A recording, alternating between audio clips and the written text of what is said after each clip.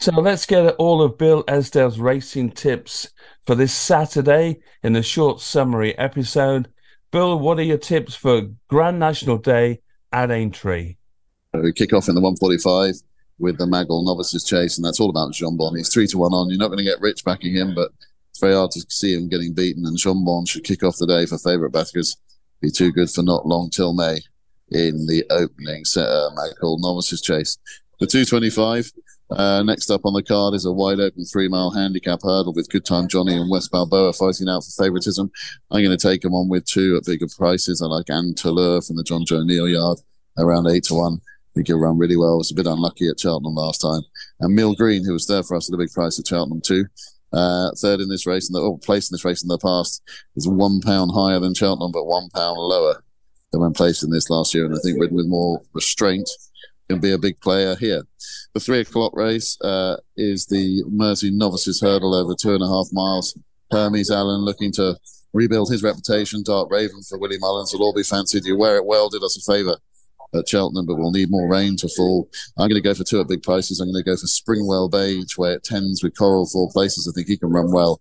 And the other one is Katira, available at 16s in a spot. The mare for the Skelton team gets £7 from these. And look, these are progressive horses who are up in the big time, and I don't think there's too big a jump or leap to get them involved in a race like this, so I think they're worth playing. The 335 is the Grade 1 Liverpool Hurdle, where Marie's Rock, another horse trying to bounce back from a Cheltenham flop, is favourite.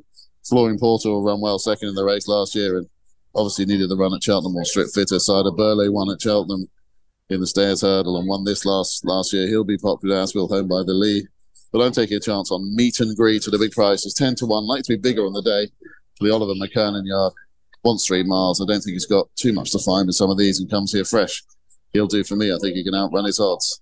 The 4:15 race is the William Hill Handicap Chase.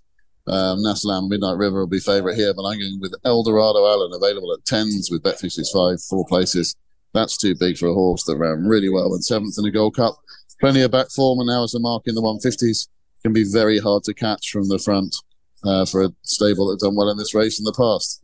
And the final race we'll look at is a certain race called the Grand National, the 5:15, the race that stops the nation. I'm hoping that all eyes will be on Delta Work.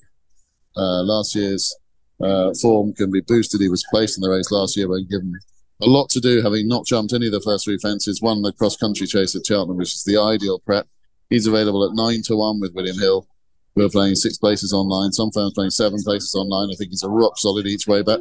And I'll have a saver each way on Longhouse Poet, who ran out of puff 12 months ago and be trained slightly differently, hoping he can settle better and get home for Martin Brazel, who is a genius of a trainer.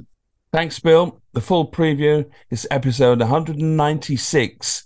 It is also available on all major podcast platforms as well as the City AM website.